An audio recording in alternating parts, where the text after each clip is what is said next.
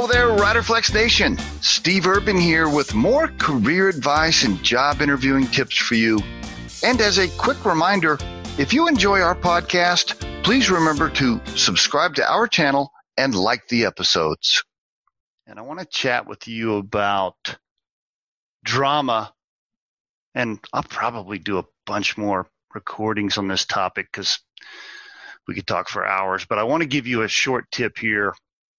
And that is, I do think it's important when you're doing an interview to, talk about yourself, about who you are and, a little bit about your life and where you're from maybe and what your hobbies are. And you want to give the interviewer some color around who you are as a person. So I do think it's important to include some personal stuff. And by the way, maybe all recruiters wouldn't give you that advice, but I think it's important. Because at the end of the day, the employer, they want to know who they're hiring as a person, not just their skill set, right?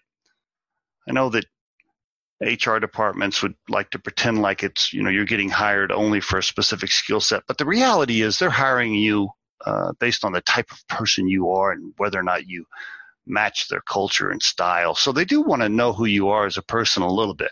And I think it's important to share some of that in an interview. But I would be careful about sharing too much drama, right? You don't want to give too much drama.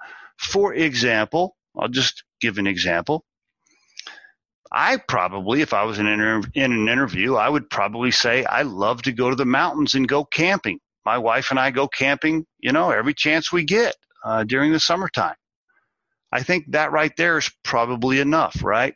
I wouldn't say, well, my wife and I like to go camping, but, since we're, arguing with our son and he got mad at us last summer because, we wouldn't let him ride the four-wheeler in the mountains, he doesn't go with us anymore. So we've decided to stop going camping, even though we used to love to go. You see where I'm going with this? Like just and you would be surprised, right?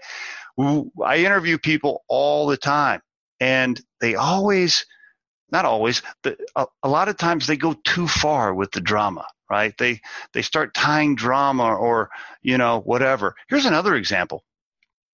You tell me that you have a dog and, you love German Shepherds. You guys have always had German Shepherds. Okay, great. That's cool. I know you're a dog lover, and thank you for sharing that. I love learning something personally about you.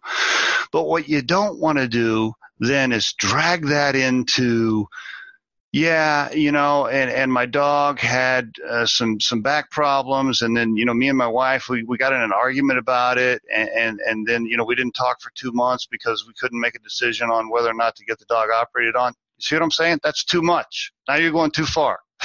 So I could go on and on with this topic, but the summary is this. I do think it's important to include personal things so that we can get to know you, because I do think that's important. Just be careful. If it starts to sound like drama or you're sharing too much, you need to back off. Okay, and there's your tip of the day. We truly hope you find our material helpful and entertaining.